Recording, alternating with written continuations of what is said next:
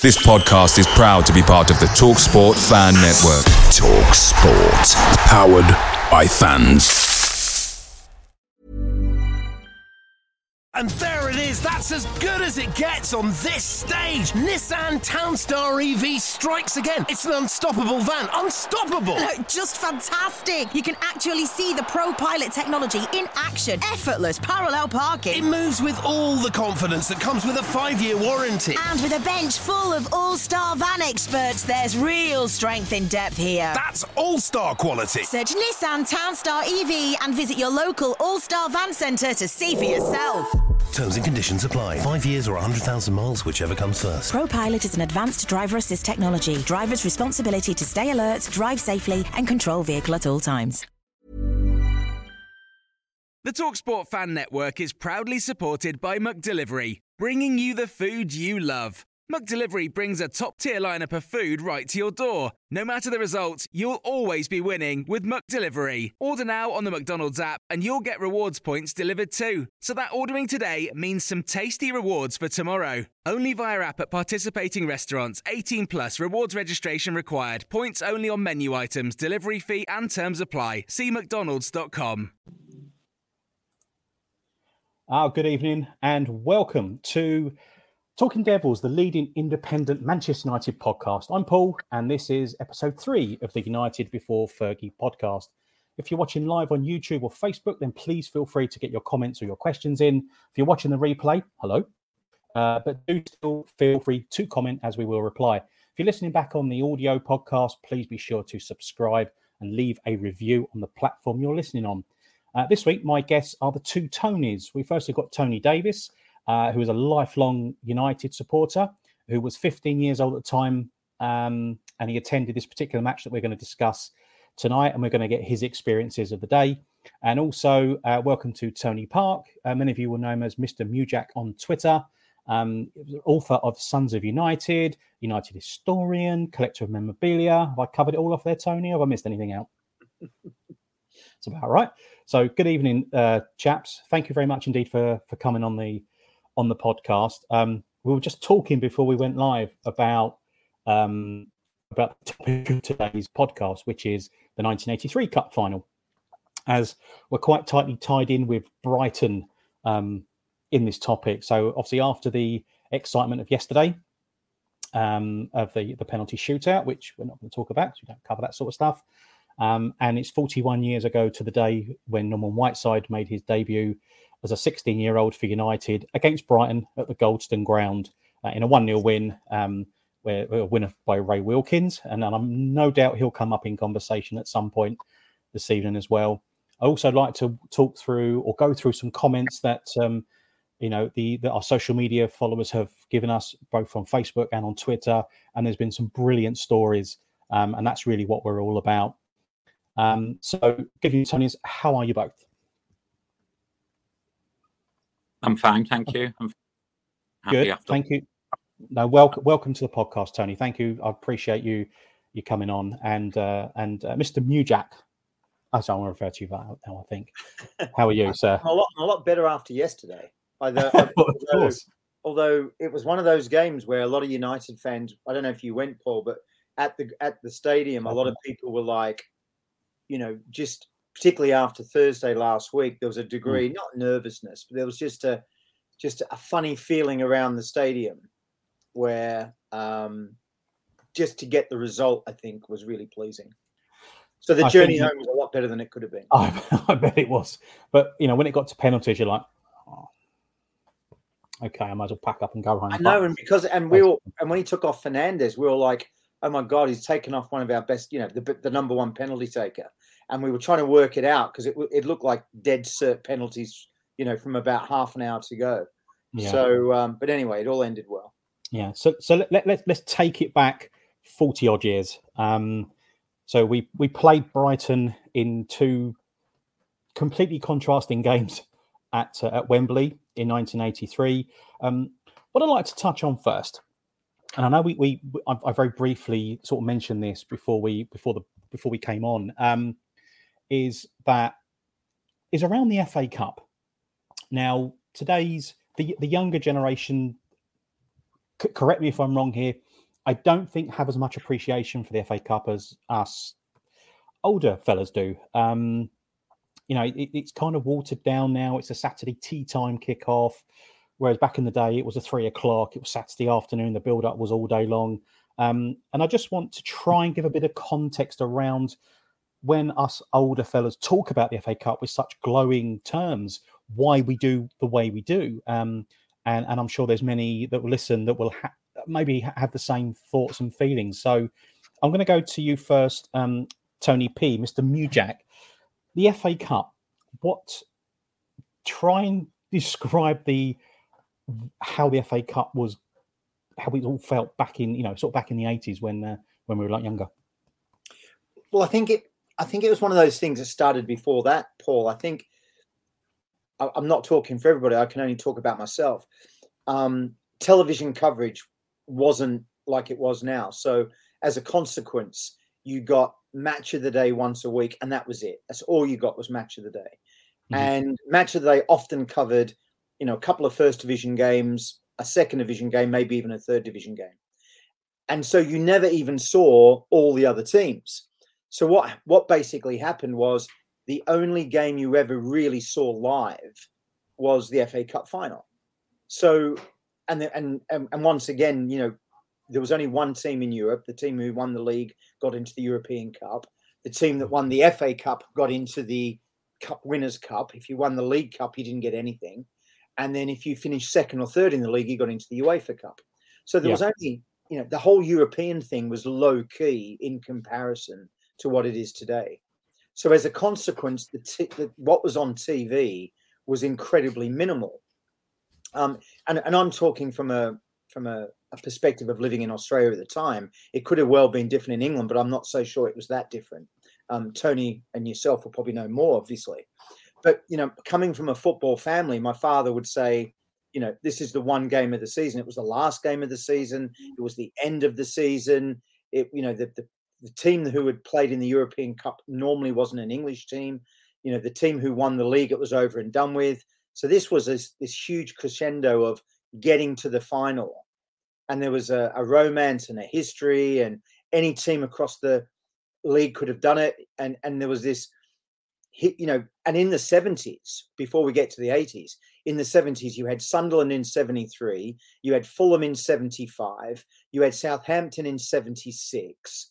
So, you had this romance of, it wasn't just the top two teams in the league who got there. So therefore, it was really exciting. It was really exciting. Any, football fans from all over the country and all over the world felt that their team could get there. So come to 1983, and it was a reinforcement of that, because obviously Brighton had just got promoted to the first division a couple of seasons previous, which was unheard of in terms of their history. They were, not a renowned club with any form of history at all. And so and they were relegated that season. So to get to the FA Cup final, made that romance even bigger. So there was huge drama that wasn't existing in any other form around about that time. And people still had memories of United losing to Southampton in 76. So this and Sunderland winning in 73. So, the underdog had chances. And so that's what created that drama. The money wasn't, as divisive as it is now. So, the Brighton team of that day they had a very good team. And, as other underdog teams did as well, they were very good sides. So anything could happen on a day, and it was cup football. Anything could happen in a cup final. So you always went in with a degree of the final day of the season with that romance, but also the apprehension that there were no certainties. Anything could happen. Form is out the window. All those cliches that you hear about the FA Cup. And it was true. And I think, that's what made it such a special occasion around the world. It was, all of those things drawn together in this penultimate clash that would finish the season in some form of flourish. Either the top team would prevail and be historic, or the underdog would win and the fairy tale would continue for another season. It was great. Yeah, you make a massive point about the romance of it. I was 11 in 1983, and for me, it was the World Cup and the European Cup all rolled up into one. It was arguably the biggest day of the football season. The league, and I touched on this on a couple of podcasts ago, is the league is what you wanted to win, because that was your bread and butter. But the FA Cup just had something mystical about it. And the way I looked at it as a kid is, if you win the FA Cup, you are the best team in the country, because every semi-pro and amateur team and professional team can take part in the FA Cup competition. Obviously, it's the same now, but it just seemed, me, an 11-year-old kid, is like, the FA Cup, this is the best thing ever. So Tony Davis, what are your recollections and kind of what did the FA Cup mean to you as a 15-year-old walking down Wembley Way, heading to the historic final? Just how do you sum up the FA Cup for anyone who perhaps wasn't born in the 80s, or said, well, it's kind of a Tin Pot trophy now, it's all about the Champions League and the Premier League? It most certainly was not like that. No. I mean, I think I'd take my memories back to the December before, when the second round proper would end, and I think it was on a Monday lunchtime then. The draw for the third round would come in with all the top two division clubs in, and the excitement that generated. And then you'd slowly, especially as United often were then, if you're having a league season where you weren't really challenging for the title, you'd be excited at that FA Cup tie coming around in the cold weeks of January. And then as you got through the rounds and the ties, and you, I mean, for part of me, especially being 15 and very, shall we say, impressionable, the massive followings away from home. I think we went to Derby and Luton in that FA Cup run, with huge and raucous United followings and prevailing as well. And the sort of seasons changing, and getting slowly warmer as you reach that. And I remember the semi-final against Arsenal at Villa Park in a really hot, sunny day. And like you say, it absolutely poured down at Wembley on the Saturday anyway, on the Saturday afternoon. And it was just the build-up to that, really, across the season, especially as often happened, United's league form collapsed a little bit towards the end. It was just the FA Cup, and I remember the excitement because Brighton knocked out Liverpool on that run when they really weren't supposed to. I mean, Liverpool were fairly dominant in those days, weren't they? And I remember the excitement of that giving United a sort of route to that trophy. And these were the days where we wouldn't win many trophies. I mean, I was following them. They'd only, from about 72, they'd only won the FA Cup once in 77.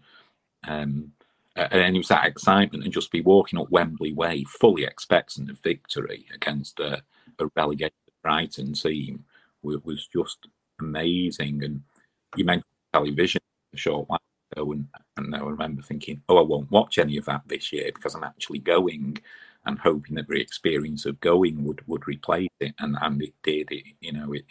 It dwarfed it, really, just to be there amongst tens of thousands of United fans in fairly expectant mood was amazing, really. Yeah, you're quite correct. And as in my very well, even a teenager then, it was massively exciting, and it almost felt then that the league was secondary. In my sort of 11-year-old head, it was, well, we're not challenging for the league as maybe we would have, and we're a good cup side, 76, 77, 79, 83. And for me, it just felt like the most glamorous trophy to win. You were in the FA Cup final. You made it. It was better than winning the league. It was better than doing this and that. Obviously, as I got older, that has slightly changed. But like you say, we never really pushed Liverpool for the title. But I think the FA Cup is just always been, and even now in my 51-year-old head, it is still a fantastic trophy that you want to win, and it's one of your goals at the beginning of the season is to get to the FA Cup final, because for me that kind of sums up the whole glamour behind the around the tournament. But we want to talk about the first match. We do want to cover the replay as well. So there's quite a lot to unravel here. So the first game, absolutely threw it down, very much like it is today, and like it was yesterday, which I get them was very ironic. The fact that it absolutely chucked it down yesterday, and United were playing Brighton at Wembley. Tony, Mr. Mewjack, how old were you in 1983? Dare I ask, sir? I was 20 years old. You're 20 years old. Actually, I just, funny enough, 21 years old. I just had my 21st birthday because my birthday's in early May. So I just had my birthday leading up to the first game. What do you remember of your experience of that day? I mean, did you have the build up like we did here? No, it's just okay. It doesn't. I mean, it was always one of the things when you live in another country, you miss. And my father used to tell me about the build up because he was obviously he lived in the UK before immigrating to Australia, so he would often tell me, and my grandfather would tell me, about you'd get up at 11 o'clock and you'd watch from 12 o'clock onwards or 10 o'clock onwards, you'd watch 4 hours of TV, which was really unheard of. And so they would often tell me those kind of anecdotes about the players having breakfast in the hotel and all the interviews. And it was really weird because even with an Australian sport, with those big games, they never had a build up like that. So the Aussie Rules Grand Final, the Rugby League Grand Finals or whatever, they never had any of that stuff. So it was really unique. And so what would often happen is the TV in Australia was around about 1 o'clock in the morning. So they would kind of go in at 12:30, and you'd get the preamble and you'd get the last kind of 15-20 minutes of before they'd enter the pitch, and then you'd get obviously the 10 minutes of ceremony where they'd walk onto the pitch and get introduced to the royalty and all that stuff. But the reason I remember it so clearly was, as Tony has just said, in actual fact, by mid-March, we were really challenging top of the table. We were playing really well, and then we lost to Liverpool in the League Cup in March, and that really affected us, I think, because we played so well, and we'd lost that, and that raised a lot of expectations because we had these two great semi-finals with Arsenal, which we played brilliantly in those games. And then we played Arsenal again, as Tony's just mentioned, in the semi-final of the FA Cup. So it was quite unusual to face the same team in both semi-finals of both competitions. So when Brighton had defeated Liverpool, that gave everybody a real lift. Even where I was living, people felt with Liverpool not being there because it affected. I mean, I think we lost. I think we only won 3 games of our last 10 or 11 in the league. And if we'd won, those 7 games we drew or lost, if we'd won them, we would have been still fighting for the league. But it was that kind of, Liverpool had that kind of mentality over you. So when Brighton and United were let out, and the TV was making a lot of noise about Steve Foster, one of the things that I guess you'll know more than me in some respects is most people didn't really know all the Brighton players. So when you looked at that Brighton lineup, the first thing that you noticed was, who in the hell is? I mean, we knew Graham Mosley because he had played for Derby, and he was a player who'd been around for a little while. And he'd also experienced defeat. And he'd also experienced defeat against United in a semi-final. Yeah, and we knew Jimmy Case because Jimmy Case had played for Liverpool in '77. But the other players, to be really frank, Chris Ramsey, Gary Stevens, Graham Pearce, Gary Howlett, we didn't know them because we didn't watch Brighton every day of the week. No. And because, as I mentioned earlier, they weren't on TV regularly, you didn't really get to see these players week in. A lot of them were unknowns. So from a United perspective, there was a lot of talk in the media about Steve Foster not playing. But for the average United fan, I don't think that was on our mind. That wasn't a huge thing that was made out by the press. And we were just, well, I was anyway, just incredibly confident, having played so well against Liverpool in the League Cup final, and being very unfortunate to lose the game due to what I would call, a couple of bad decisions and an injury, where Gordon McQueen, had to go up front. He could hardly run. We were very, very confident. And then when you looked across our line and you saw the likes of Robson and Wilkins and Stapleton and Whiteside, who'd had a very good season. And Arnold Murin, of course, had that experience in his first season from Ipswich. I was just really, really confident. And even though we didn't get the build-up, when the teams walked out, it was kind of, I really felt it was like a bunch of unknowns versus a team that I knew and had extreme confidence in. That's what I remember. Yeah, I mean, you mentioned the two teams and the two lineups. So Brighton had Graham Mosley, Chris Ramsey, Gary Stevens, Steve Gatting, who, if my memory serves me right, is brother of Mike Gatting, the England cricketer. Graham Pearce, Neil Smiley, Tony Grealish, your skipper, Jimmy Case, we all knew of, Gary Howlett, Mike Robinson, and Gordon Smith, who, again, will no doubt come up in conversation a little bit later.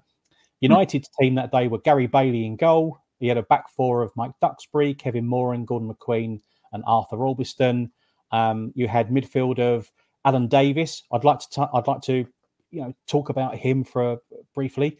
So Alan Davis, Ray Wilkins, Robbo, Arnold Murin, and up front you had Stapleton and Norman Whiteside. And the substitute that day for the first game was Ashley Grimes.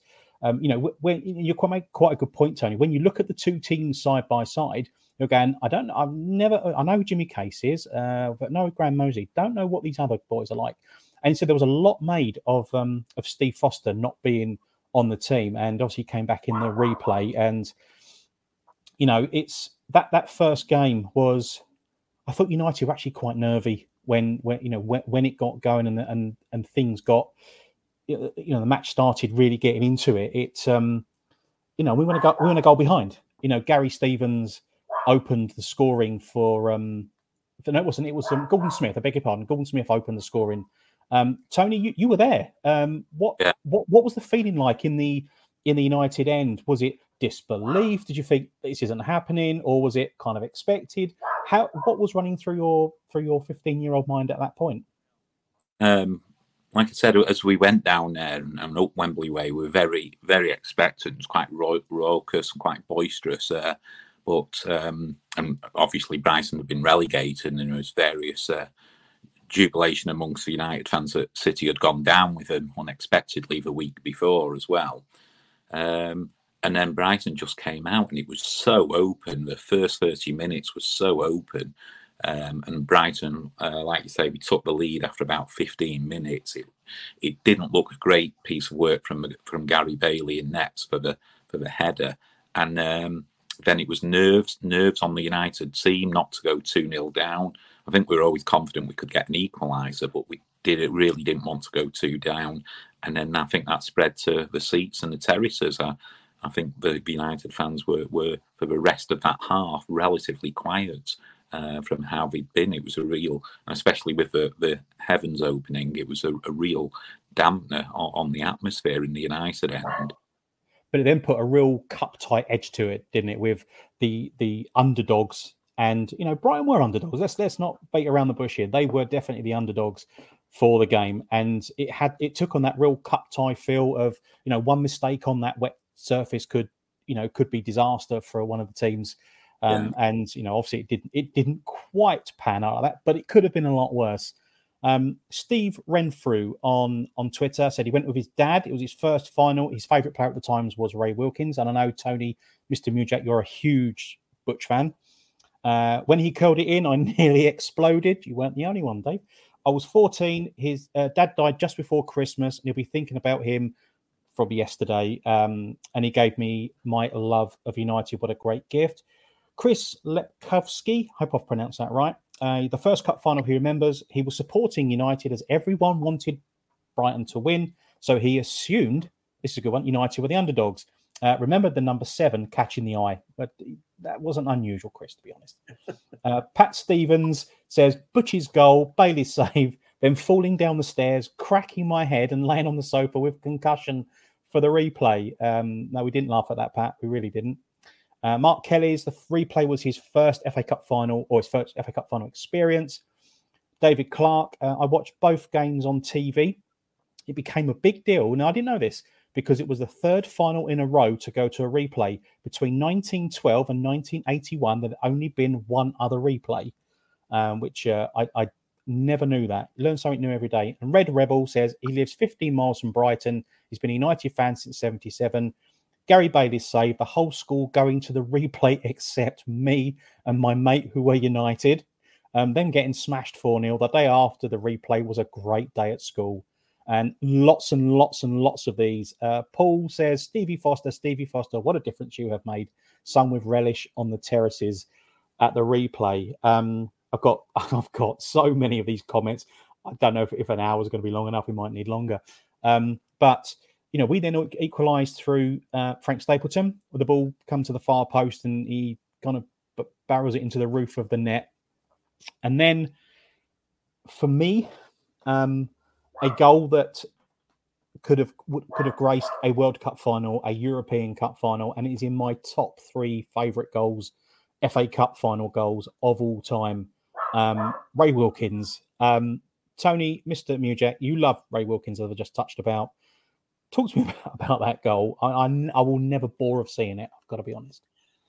I think what I remembered most was his celebration afterwards. It was almost like, because he never scored many goals. But funny enough, at Chelsea, he scored some screamers at Chelsea, and he had quite a good goal scoring record for a midfielder.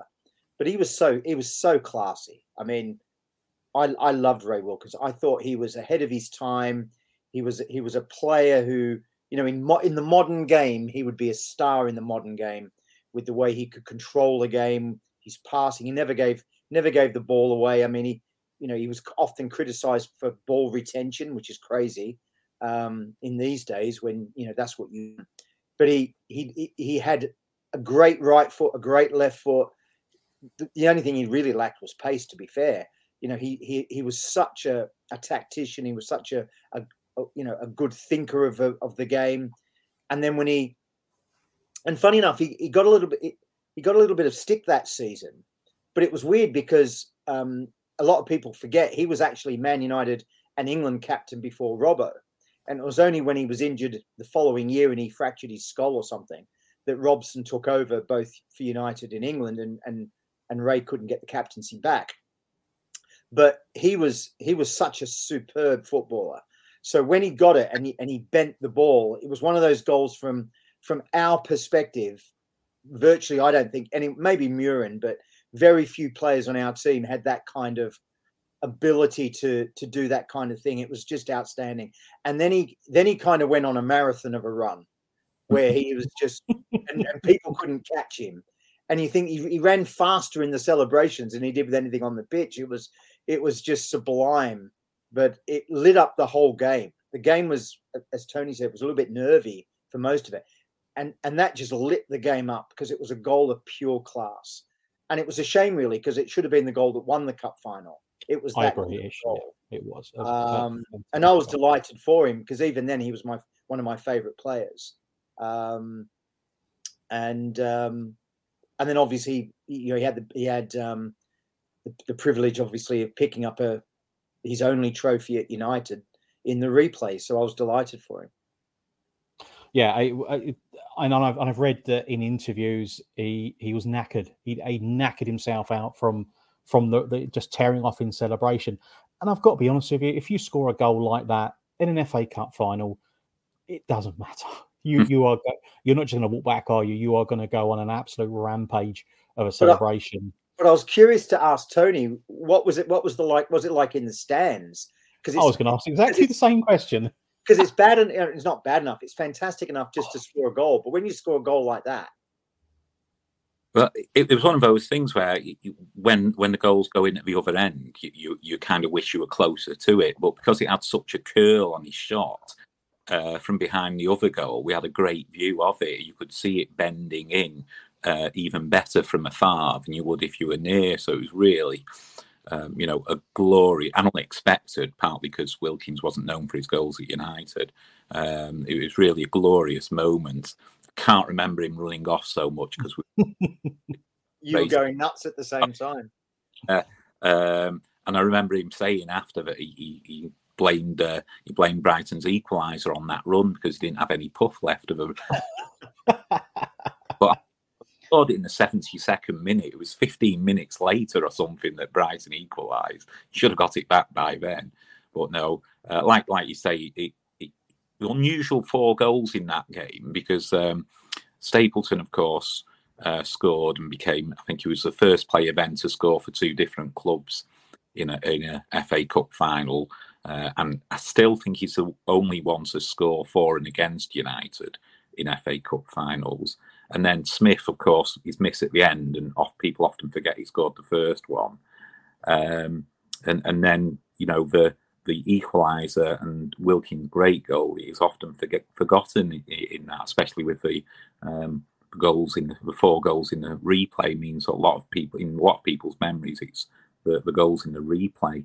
That are often focused on, but it was a great moment. It looked like we'd come back and taken the FA Cup at that point. That we'd finally, and on the terraces as well, the United fans had refound their voice. I think in the second half, and didn't really have to. It didn't take too long for them to equalise. I think it was about 10 minutes into the second half when Frankie equalised. And again, not too long after that, about 20 minutes when Wilkins put us ahead. So it felt like we'd come back and won 2-1 again. So the conceding the equaliser was quite a shock. Yeah. Tony, was that Wilkins goal? Was it one of those where you're behind it and you knew it was in before it got in? You're like, this is in. Was it one of those moments where you think, is it? This is definitely going in. Yeah, from where I was, which was slightly on the right of the big end, as soon as you knew it was curving, you knew that would, if it stayed low enough, you knew it was going in.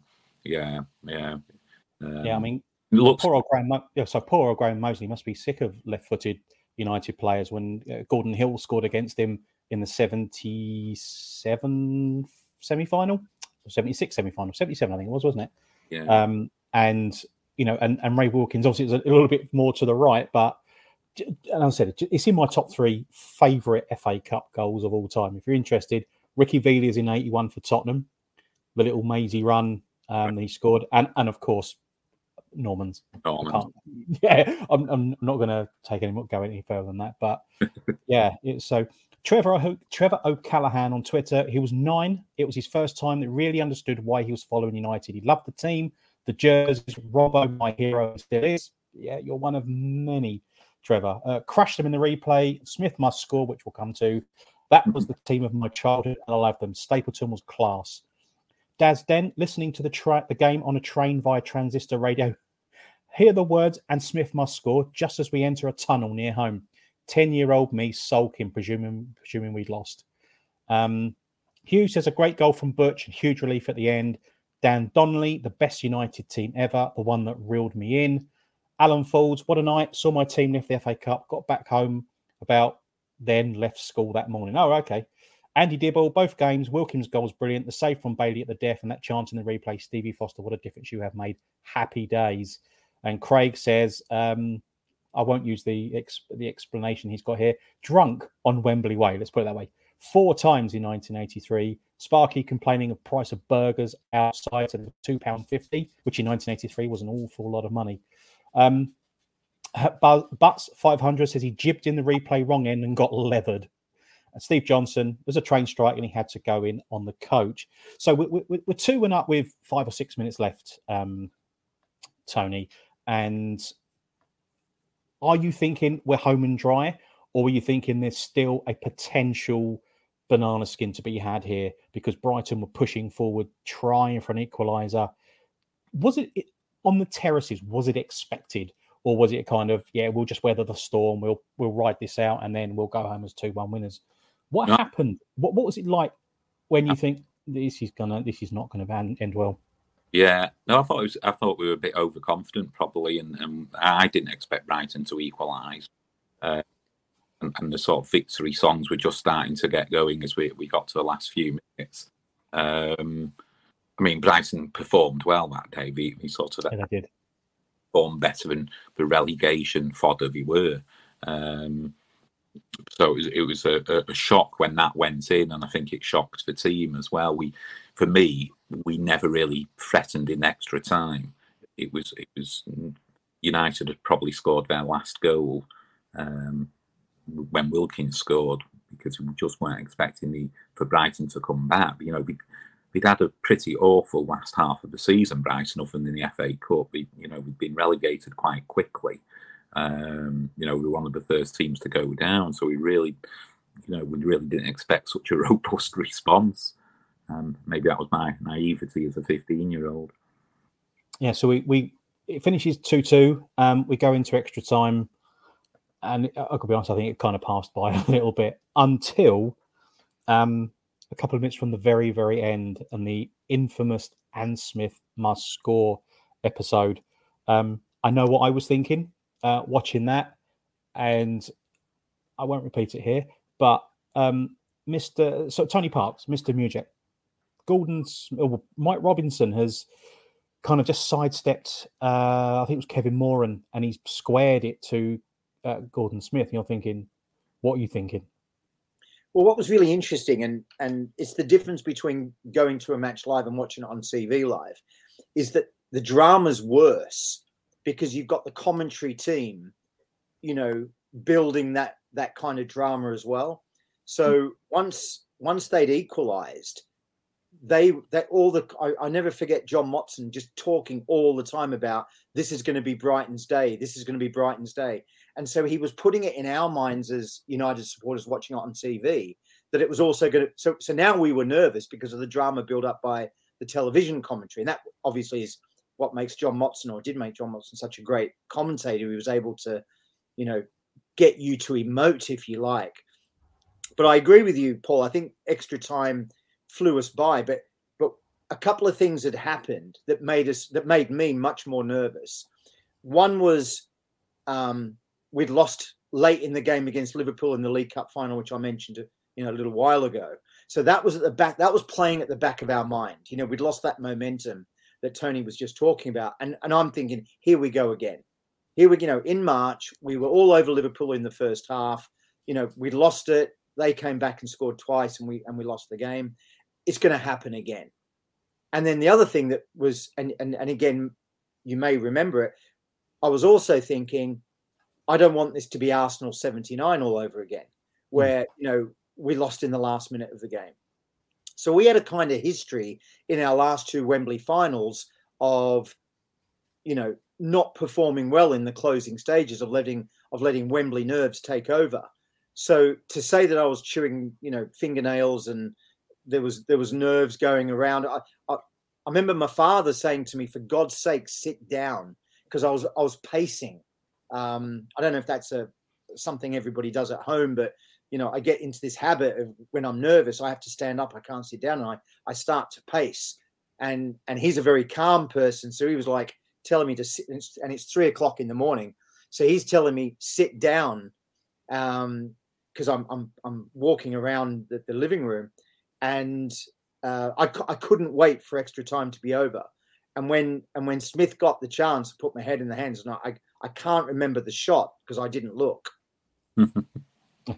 and Tony from the terraces, I don't even know what you were thinking at that point. Was you thinking this is a nightmare? We're just going to go home and going, we've really just been beaten by the team that's been relegated? Was that thought there, or was it? Well. Smith had so much time, you could actually process the impending doom of defeat before he'd struck it.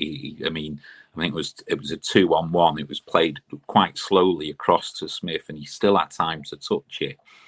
And you just knew he only really had to slot it in. And I don't even think Gary Bailey was particularly quick to come out to sort of block it, to sort of land on it, if you like. But I think once Bailey saw Smith hesitate ever so slightly at that top level, he gave himself a chance and just flung himself at it. And the the cheer was immense. But yeah, I thought it was in. It looked like he just had to slot it in. He possibly didn't even need the first touch, but once he had the first touch, he had time to just put it into the corner. The relief was immense there. But I did have time to process, we're going to lose this now. Yeah, I think that was probably the case for most on the terraces and those watching from home. I think, people talk about the miss itself. Gary Bay I don't think gets a huge amount of credit for it's actually a very good save. He was a bit slow getting there, but when he got down to it, it was actually a tremendous save. And we've seen the likes of the Schmeichels over the years and the De Gea's do these kind of saves, but I just thought, it was a bad miss, and I'm sure that Gordon Smith gets reminded of that every time he talks football about something. But I think equally it was a tremendous save from Gary Bailey. So I've got to go through some Facebook comments as well, because they're absolutely blinding. Stephen Spencer was there for both matches, had a bit of a tumble in a curry house in St Albans the night before the first game. Steve Foster, what a difference you have made from the replay, stands out. John Evans couldn't get tickets for the first game. He got one for the replay. Stevie Foster, what a difference you have made. Stayed in London. He ended up in Soho for the night. Angela Blaney on Facebook was there, flew over for the game, but had to come back, so missed the replay. Still had a fab time, though. Mike Stiles was there for the replay. Stevie Foster, what a difference you have made. That's a common repeating theme. Tommy Miller, I was there that day with just enough money to stay over somewhere for the night. We realised after the draw that we would have had to return in the week for the replay, which meant funds would be short. Dave Hillfunk Sheether on Facebook. This is brilliant. He wore a kilt and a sporran and a Dennis Law shirt to the first game. Crazy days on the booze. A big day out in those days. Replay toned down, but still on the booze. George Patterson was there behind the goal. Ray Wilkins scored a screamer, and the save at the end saved us. Noreen Gill, she was there with her late husband for the both games. On the way down to the first one, we stopped at a pub in Woodstock, which was a bit off the beaten track. Can't remember the name of the pub. They put breakfast on for all of us on the coach, and the weather wasn't, probably what the weather was like as well. It wasn't very good. Sue Jones was there for both games. Wow, what a game, and was almost taken from us with Gordon Smith. Exceptional save from Gary Bailey. Roll on Thursday, armed with my bowler hat that she had for both matches with Rollerball Robbo on. I think that's a bit of a nod to Rollerball Rocco, the wrestler from back in the day, the old world of sport. United will brighten the night. Apparently that was what she had on a top hat. How true, what a game, what a player, what a captain. And Mark Birkin got nicked before kickoff. And when I pressed him a little bit, he said allegedly threatening a load of Brighton fans by shaking a can of beer and opening it towards them. Yeah. Honestly, some of these stories are unbelievable. But before we get on to the replay, I just want to take a few minutes to talk about Alan Davis. He was man of the match in the first game, and I'm going to put my hands up and say I didn't really know that much about him. I know there was a photo sort of taken before the game between himself, Ashley Grimes, and Laurie Cunningham about who was going to get the number 11 shirt. Cunningham, I think, was injured. Ashley Grimes made the bench, but Alan Davis took it. And I don't think he gets enough airtime, does Alan Davis. And I just thought he was absolutely superb in the first game. He looked like he'd been playing for United in the first team for years, just very composed. I think he set up one of the goals in the replay, if my memory serves me right. Could be wrong. Set up two in the replay. Sorry? Set up two in the replay. He set up two of them, yeah, okay. So Tony, Mr. Mujak, Alan Davis, what do you remember about his performance on that day? And well, one of the really composed, just really composed, and for playing the midfield alongside Wilkins, Robbo, and Arnold Muren. Well, what was interesting was Alan was a central midfielder and Manchester schoolboy. He had come through the youth system with Mike Duxbury, but because of the likes of Wilkins and Robson, never really, and those two between them didn't really get injured very often. And then Whiteside and Hughes were just behind him. And he was also in the same team as Andy Ritchie, which obviously people remember. So, and he was very well thought of. He was very high caliber, but he was just surrounded in that midfield position by some very good players. And when he was a touch younger, he didn't have the physicality that was required to push his way into the first team. It was particularly a central midfield. And he didn't have the speed to be what we called an orthodox winger. So you had Koppel on one side, you had Mickey Thomas for a while on the other side. He didn't have that kind of wing play that you would expect. He was more considered as a player, but he was very, very well thought of. I remember talking to his family when I was putting the youth book together, and they were saying he was offered so many terms by other clubs. They wanted him, but he was a United fan and he wanted to stay at United. And then when obviously, as you quite rightly said, Paul, when Koppel was injured and then Cunningham and Grimes were kind of in contention for that shirt, and then Laurie was injured, it was probably between Grimes and Alan Davies. But Alan Davies had scored quite a few important goals for the reserves. And I don't know. I mean, I still don't know to this day. It's probably a question that I would love to ask Ron Atkinson. What made him choose Alan Davies over Ashley Grimes? Because that's really the decision he had to take, with Ashley Grimes getting the bench. Because what would have been more logical with Ashley Grimes's experience would put Ashley Grimes on the left wing or on the right wing, whatever, and give Alan Davies the bench. So it was really interesting why Atkinson did what he did. But for those at the club, they knew they had a very, very good player. And I don't know if you remember a season or so later when he played against Juventus in the Cup Winners' Cup, he was man of the match in that game as well. He was a very good player. Unfortunately, he got injured and so on, and we know what happened since then. But he was he was just a late bloomer, Paul. He was one of those players. He was slight, very technically gifted, but he didn't have the physicality. He was more immune. I always felt that he could take over from Murin as opposed to taking over from Robson or Wilkins, if that makes sense. He was kind of a Murin type of player. But for most people, they never knew who he was because the average person, never watched the reserves. You didn't get reserves there was no MUTV, so you never watched the reserves play. The only way you would have known anything about him is if you went to a reserve game at Old Trafford, Central League game, and watched him week in, week out. That was the only way you got to know about these youngsters coming through.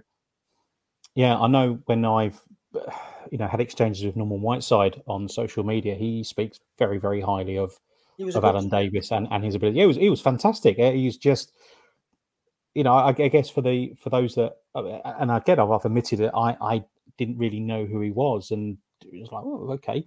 But what can I say? His performance on the day kind of just put it in a nutshell for him. I mean, Tony, when you was on the terraces, did you have prior knowledge of Alan Davies? If you did, or if you didn't, was it a bit of a surprise? Did you think that Ashley Grimes might have got that shirt on for that game? And I suppose in hindsight, we're quite glad he didn't. No disrespect, but Davies just had a phenomenal couple of games. Yeah, he was great over both games and very penetrative on the second game. I feel. I always thought at the time as it was getting towards, it was a bit like Arthur Albiston coming into the 77 team late on as a youngster and being given quite a major task to fulfil. So it was quite surprising that Davies got the nod, especially with Ron Atkinson, because he wasn't known really for playing too many youngsters. He brought Whiteside and Hughes into the first team. Of course, but other than that, he wasn't really known for blooding youngsters. So for Davies to get the nod over Grimes once at Cunningham, you imagine would have been Atkinson's first choice for that role had he been fit, was a great show of faith in him, and probably showed just how well he'd been doing in reserve games and in training around the first team squad in the games leading up to the final. And we had plenty of those games from April to sort of mid-May. We had a lot of games, a lot of league games. I think we had 6 games in 15 days. And I imagine Atkinson had a good look at the options in that fortnight or so before the final. Yeah, what could have been? Like you say, Tony, he got injured, and obviously we're not going to go down the route of what happened, but just immortalised forever, I think, Alan Davis as a massive part of the success that United had in that FA Cup final in both matches. And gets man of the match in both games is not a mistake. You clearly look at some of the players around him. We've mentioned those. That's no mean feat. So I just wanted to give him a bit of airtime because I think it's important that we do acknowledge the players like Alan Davis who had such a massive impact in that game. Graham Smith on Facebook was there for the first game of his dad, and it rained all day. Yes, it did. Brighton arrived by helicopter. He was right along the line when Ray curled in that fantastic goal and watched in fear, which we've spoken about, as Gordon Smith took aim in the dying seconds. Thank God for Gary Bailey. Trev Ward, I was at both games, particularly enjoyed Butch's goal and the difference Steve Foster made in the replay. There's a real theme running through this, you can tell. Ronnie Norman, Ray Wilkins' superb goal, sat in line with 6-yard box when Bailey saved from Smith. Remember having to walk away from Soho to get a drink due to some pubs refusing to let United fans in. David Watkins went to the replay. Three of us soldiers travelled from Germany to meet one of our mates who was at the final and got us tickets for the replay. We had to be back for duty the next day. Long 2 days, but well worth it. Let's get on to the replay. A little bit more straightforward and probably as was expected, I think. I think once Robbo scored that opening goal, was the result ever in doubt, Tony, Mr. Mujak? Well, I think what was interesting was Jimmy Case kind of, him and Grealish bossed the midfield in the first game when they were talking about it. And I remember watching the replays because I used to, get them on the old cassettes years and years ago. And you used to watch them back and you'd say, what was going on? And Grealish and Case kind of dominated. And I think if you look at the replay, Atkinson did something slightly different in the setup. Even though we normally played 4-4-2, he almost went to a 4-3-3. But what he did was he made, if you look at the replay, if you ever watch the game properly, and it's easy in hindsight. You're only young at the time, but knowing what we now know about tactics and all the rest of it, what he did was he played Robson in a much more forward role than he had in the first game, and he made Ray Wilkins sit a little bit more. In a classic, what we would call a classic 6 now. So what happened was and Muren dropped a little bit. So he kind of just boxed the midfield a little bit differently. And then what he said, I don't know what he said, but what happened was you then had Robson versus Case. And as soon as Robson in the first, I think 5 or 10 minutes, Robson bossed Case. He won 2 or 3 really big tackles. I mean, pretty ferocious tackles.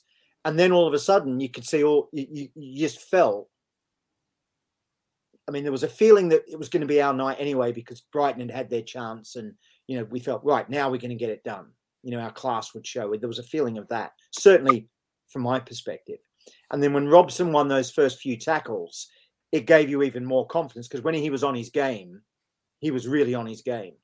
And I thought he had a little bit more freedom. And when you look back, is because Atkinson just dropped Muren a little bit defensively and made Ray play in front of the back four a little bit more to control things, which meant Ray didn't have to do as much running as well. And all of a sudden, Robson, it became the Brian Robson show as far as I was concerned. Yeah. And he started spraying passes around. He started tackling people. And all of a sudden, Case was out of the game and Grealish was on his own. And Grealish was a good little player, but he wasn't in the class of the others. And I think that changed the whole momentum in the game. Those first 10 or 15 minutes before we scored, we were well on top. And Robson was just Mr. Colossus, and he was just prancing about doing what Brian Robson does well, and I just felt, and that just gave me huge confidence. Before we even scored, I just felt we're going to be okay. Yeah, I think you're absolutely spot on when he took the game by the scruff of the neck in typical Robbo style. And I think once that first goal went in, I'll never forget John Motson's commentary. I think that's the goal that Manchester United wanted from their captain. Yeah. Tony, was that on the terraces as well? Did you have that? Did it have a different feel about it, or was there are we going to be in a similar position, or was there a feeling of this is going to be it now. What was there a confidence on the terrace, or was it still edgy and nervy? How did it feel at the time? Apprehension there after Brian had played so well earlier. I think the older Reds thought United would steamroller it, and they were proved correct in the end. But there's still some apprehension from people who weren't quite so confident. But as Tony said, once we got going on that game, we never really looked back. The goals started to roll in quite quickly as well, and there was fewer neutrals there, I felt, on Thursday, so there was a bigger bank of United fans at one end. I'm not sure if there was more United fans in the ground as such, but there's certainly a bigger bank, and it just felt like it was going to be a night of celebration quite quickly, and that Brighton had very little answer to what was going on the pitch. Certainly those early goals quietened their crowd. Oh, for sure. And I've had quite a lot of comments as well about it was Sir Matt Busby's birthday, and there's lots of chanting of happy birthday, Sir Matt, or at that particular time as well. We obviously, I think we made it a bit safer about 5 minutes later when Alan Davis, who did the little touchback for Robbo to drive it past Graham Mosley into the net. And then he latched onto got the ball over, and Norman glancing header that actually at that point, or as of 2019, that made him as 18-year-old the youngest player to ever score an FA Cup final. Was that second goal crucial to the whole flow of the match at that point? Did you feel at 1-0 it was still a little bit we could give up here, or was it at 2-0? Yeah, we're home and dry. Tony, Mr. Jack, how did you see that? How important was it to get that second goal so quickly after the first? Do you know, it's a good question, because I haven't really thought of it in that way. I just felt that once we got the first, we were dominant still. We were cocky. There was a cockiness about our play that night that was definitely lacking in the first game. And it reminded me of the first half against Liverpool in the League Cup final. We were very strong against them in that league. It was almost like we got our little bit of confidence back that we'd lacked for a few weeks, whatever it was. And we were knocking the ball around really well. And it was like a second was just going to come. I can't remember. I'd have to look back at the tape, but I can't remember Gary Bailey making many saves. I think from memory, he might have touched one over the bar, like a long range shot from Smiley from memory. He touched over the bar, halfway through the second half or something. But I don't think they really threatened Gary Bailey at all. I don't remember any save he made. I thought once we scored the first, their hearts sunk as if to say, they'd lost their opportunity. And as you say, then Norman scored and it was all over at 2-0. Yeah. Tony, was that the feeling from where you were standing in Wembley as well? It was important to get a second goal as quickly as we did after the first one to settle the nerves. And did you feel at 1-0 it was still a little bit anyone's game? Oh, I think at 1-0, especially after the first game, I think, Brighton, we weren't counting Brighton out, but the second one came reasonably quickly.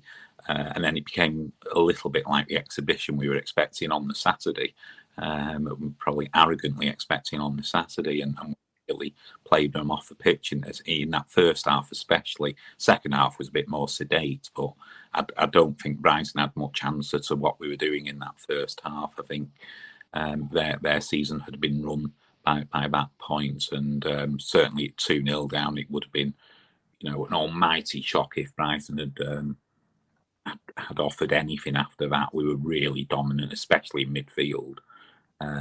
Nothing was coming through as well. They weren't getting, as Tony said, they weren't making chances at the other end. We were as firm a grasp as you could want in the first half of the cup final replay. Yeah, I'll tell you something we didn't quite touch on a little bit earlier was Arnold Muren's pass to Ray Wilkins for that goal in the first game. Just looked like he a big tackle from Norman Whiteside, and he picked it up and just into on a plate. And I meant to mention that about how good that pass was as well. At 2-0, the wind has knocked out of Brighton sails. Did you ever think it was going to get to 4? Did you think it could have been more, should have been more? Or do you think United, once they scored their third with, I think, Gordon McQueen flicking it on to the far post and then Robbo just bundling it into the back of the net, at 3-0, at half time, did you think that this is going to be a cricket score? Or do you think 3-0, he's going to play the 45 minutes out? Where did you think that was going to go? Where did you think United were going to go? That's to Tony, Mr. Mujak. Well, again, I think it's different on watching it on television than on the terraces, because what's happening is John Motson's throwing statistics at you. So he's suddenly saying, it's been so many years since there's been 4 goals. There's been so many years since there's been 5 goals. So now even the commentators are saying United have won it, and it's just a matter of by how many. So when and it was completely different. The commentary was so different from the first game to the second game. It was almost like, yeah, well done, Brighton. You've had your moment in time. You've held your heads up high, but you've just come up against, a different class of team tonight. And now let's talk about United. And all the talk then on the television was, Robson and how well we controlled the game. And then it was really talking about, how many we were going to score. And then, of course, we get the penalty, which was, I can't remember exactly, but it was maybe just, it wasn't right near the end, but it was probably halfway through the second half we got the penalty. And we were all hoping Robson was going to get it for his hat-trick, to be the only player to score a hat-trick in the final. And he gives it to Murin because he's the penalty taker. And, of course, the commentary's going on about this. And it was almost like Robson was controlling everything. You know what I mean? Just by doing that, Robson was even in control, if that makes sense, Paul. He was dictating the tempo of the game. He was dictating the action of the game. He was dictating the leadership of the game. He was just dictating everything at that point. Even when people were saying to him, you take it, he went, no, I'm not the penalty taker. Murin's the penalty taker. Arnold's taking it. And it was just this huge confidence that Robbo was giving around that ground at that time that, anything could have happened in terms of score. But it was just over by half time. It really was. And as Tony said, we just took our foot off the gas in the second half and just controlled it. Yeah, I think wasn't it Robbo got bundled over for the penalty. Yeah. And I guess every man and his dog, Tony on the terraces, screaming for Robbo to take it to get an FA Cup final hat-trick. But it turns out in later years that it was already pre-agreed that any penalties Arnold Murin would take them. And Robbo did his captain bit and gave him that. Did you feel the same on when you were watching it from the Wembley terraces, Tony, that it was the second half kind of just limped across? Not it limped over the line, but the intensity was taken off to a 3-0 up, and then we get the penalty. Was it? Did you have that kind of feeling watching that? Yeah, I think it was very celebratory, and I think on the pitch it'd be Brighton had accepted defeat and didn't want the thrashing, and United were accepting the trophy without having to hand out the thrashing. I think it was a bit like sparring in many ways. I remember being really upset that Robson didn't get to take the penalty. He was my favourite player. And for him to get an FA Cup final hat-trick would have been unbelievable. And I'm really unhappy. That was the only downside of the entire day, that Murin got to take, and fair play to him, dispatch the penalty. I think he was the first European player, wasn't he? First non-UK and non-Irish player to score in a cup final as well. So he deserved a goal. He was a great player, but I was really disappointed with that. And then there was all the stuff with it being Sir Matt Busby's birthday, singing "Happy Birthday" to Sir Matt from the end, and you couldn't see him. Obviously, you couldn't pick him out from where the United fans were, but when he raised his hat, then you could see his hat going, his pale hat in the sky, and of course that brought the house down as well. So it was a great second half of celebration and singing, and possibly a bit more sporting to win it just for, rather than try and just rub Brighton's nose in the dirt. Yeah, and Arnold Murin's little hair flick just before he takes that. That's been pointed out many times. Is if you don't notice, slow it down, you'll see him just kindly flick his hair to one side. But it was a beautiful penalty. It was just stroked it into the net, didn't he? And at 4-0, yeah. Did you want to go? Oh, let's get 5 and let's get 6. But I think United took pity on them in the end. So Paddy Reardon, who's on Facebook, he was there as the replay. His mate Chop had chicken pox. Damien Crowther, great day out, heart in mouth in the last minute, according to the first game. Thursday was easy. Happy birthday, Sir Matt. Ginner, Stockport, went to both games, the good old days. Lots of good old days, comments, happy days. Queuing up overnight, waiting for ticket office to open on a Sunday morning and getting on Dave Smith, who's supporters club coaches. Kelvin Dilly was there for both games, £5 entry both times. Guys on the turnstiles became rich as it seemed that no one had any tickets. Stu McGeorge singing Billy Bunter to a fat Brighton fan and singing Stevie Foster, what a difference you have made. There was a big thing in the media about Steve Foster being the saving grace, and he was a great defender. It just didn't make an iota of difference when United clicked into gear and those games. So it was, I guess United fans were thoroughly enjoying that moment of singing Stevie Foster, what a difference you have made. Well, I think what also happened was, if you look at the second goal, Whiteside left him on his knees and just caught him cold in terms of going in front of him from Alan Davies' cross. And he made him look foolish because in actual fact, Steve Gatting played centre-half in the first game and kept Norman under control for a large part of the game because Ramsey was the fullback and he was injured for the second game. So Gatting got moved to fullback. And I think that's what, Whiteside had more of an influence in the second game with his physicality. Because Foster in the paper was saying he relished the physicality. Well, you don't say that to Norman Whiteside. No, you don't. You do not say that to Norman at all. No. He's only 17 or 18, and you're saying to him, "I'm going to, I'm not going to let you get away with it," because they were upset that Norman had hurt Chris Ramsey in the first game. Which is why he never played in the second game. Yeah, I remember looking at the newspapers afterwards, and Foster was saying that not exactly retribution, but now he's back in the team.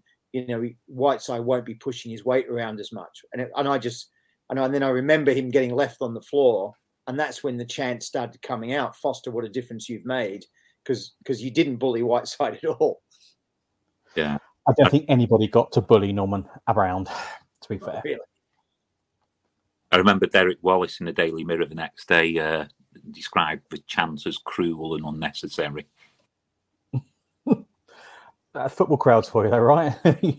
it's all about that. It's all banter these days, I think, isn't it? Yeah, but Brian Beaumont on Twitter, going to Malta 2 days after, watching the replay in the United bar. First time realising what a huge fan base they had in Malta, and it's massive out there. Dave D73, for the first game, he was on holiday in Portugal. Very nice too. The replay, we were back home, and I remember jumping on my dad's back and getting the piggyback off him round the front room when the final whistle went. Was only 9. Adam Daber, remember both games, but what sticks in his mind most is the coach driver on the return from the replay took a wrong turn and coming back to Manchester via Sheffield, getting home at 5 o'clock in the morning. Very good spirits on the coach despite this. Tony Walsh says, lucky in the first game. Smith must score. Thank God he didn't. Jimmy Case kicking everything that moved. Thank God for Robbo and the 4-0. And of course, Robbo went up to receive the trophy, the first of 3 that he would pick up as United captain. Just a brilliant day, just a brilliant replay and winning the FA Cup. After the disappointment 4 years earlier, and you look at it, we were in finals in 76, 77, 79, 83 and 85. So we were a damn fine cup side back in the day. It just never quite translated into league performances. But as we've all touched on, the FA Cup had just something magical about it that was, if you're going to win a trophy, that's the one you wanted to win. Guys, do you know what? Honestly, I could chat for hours about that final and talking about the comments and the experiences.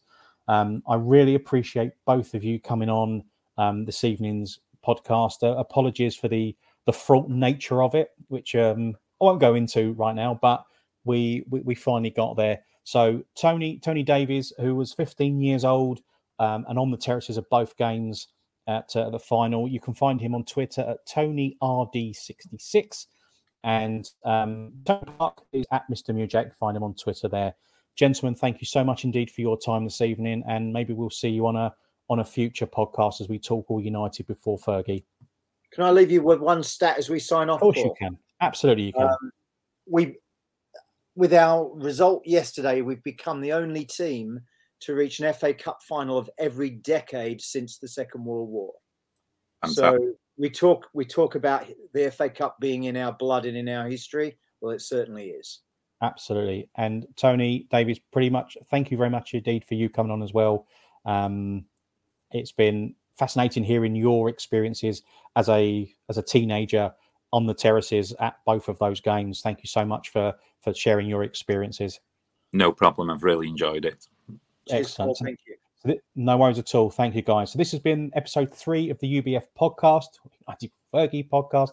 Hope you've enjoyed it. Please like and subscribe if you're watching on YouTube. If you're listening back on the audio podcast, please be sure to leave a review. And we'll be back next Monday. I'd say 8:30 now, but I shall tongue firmly in my cheek there. But 8:30 next Monday, we'll be back with another United Before Fergie podcast. Until then, have a great week, and we'll see you then. Good night, everyone. Good night. Good night. Away days are great, but there's nothing quite like playing at home. The same goes for McDonald's. Maximise your home ground advantage with McDelivery. Order now on the McDonald's app. At participating restaurants, 18 plus serving times, delivery fee and terms apply. See mcdonalds.com. And there it is, that's as good as it gets on this stage. Nissan Townstar EV strikes again. It's an unstoppable van, unstoppable. Just fantastic. You can actually see the Pro Pilot technology in action. Effortless parallel parking. It moves with all the confidence that comes with a 5-year warranty. And with a bench full of all-star van experts, there's real strength in depth here. That's all-star quality. Search Nissan Townstar EV and visit your local all-star van centre to see for yourself. Terms and conditions apply. 5 years or 100,000 miles, whichever comes first. Pro Pilot is an advanced driver assist technology. Driver's responsibility to stay alert, drive safely, and control vehicle at all times. This podcast is proud to be part of the TalkSport Fan Network. TalkSport. Powered by fans.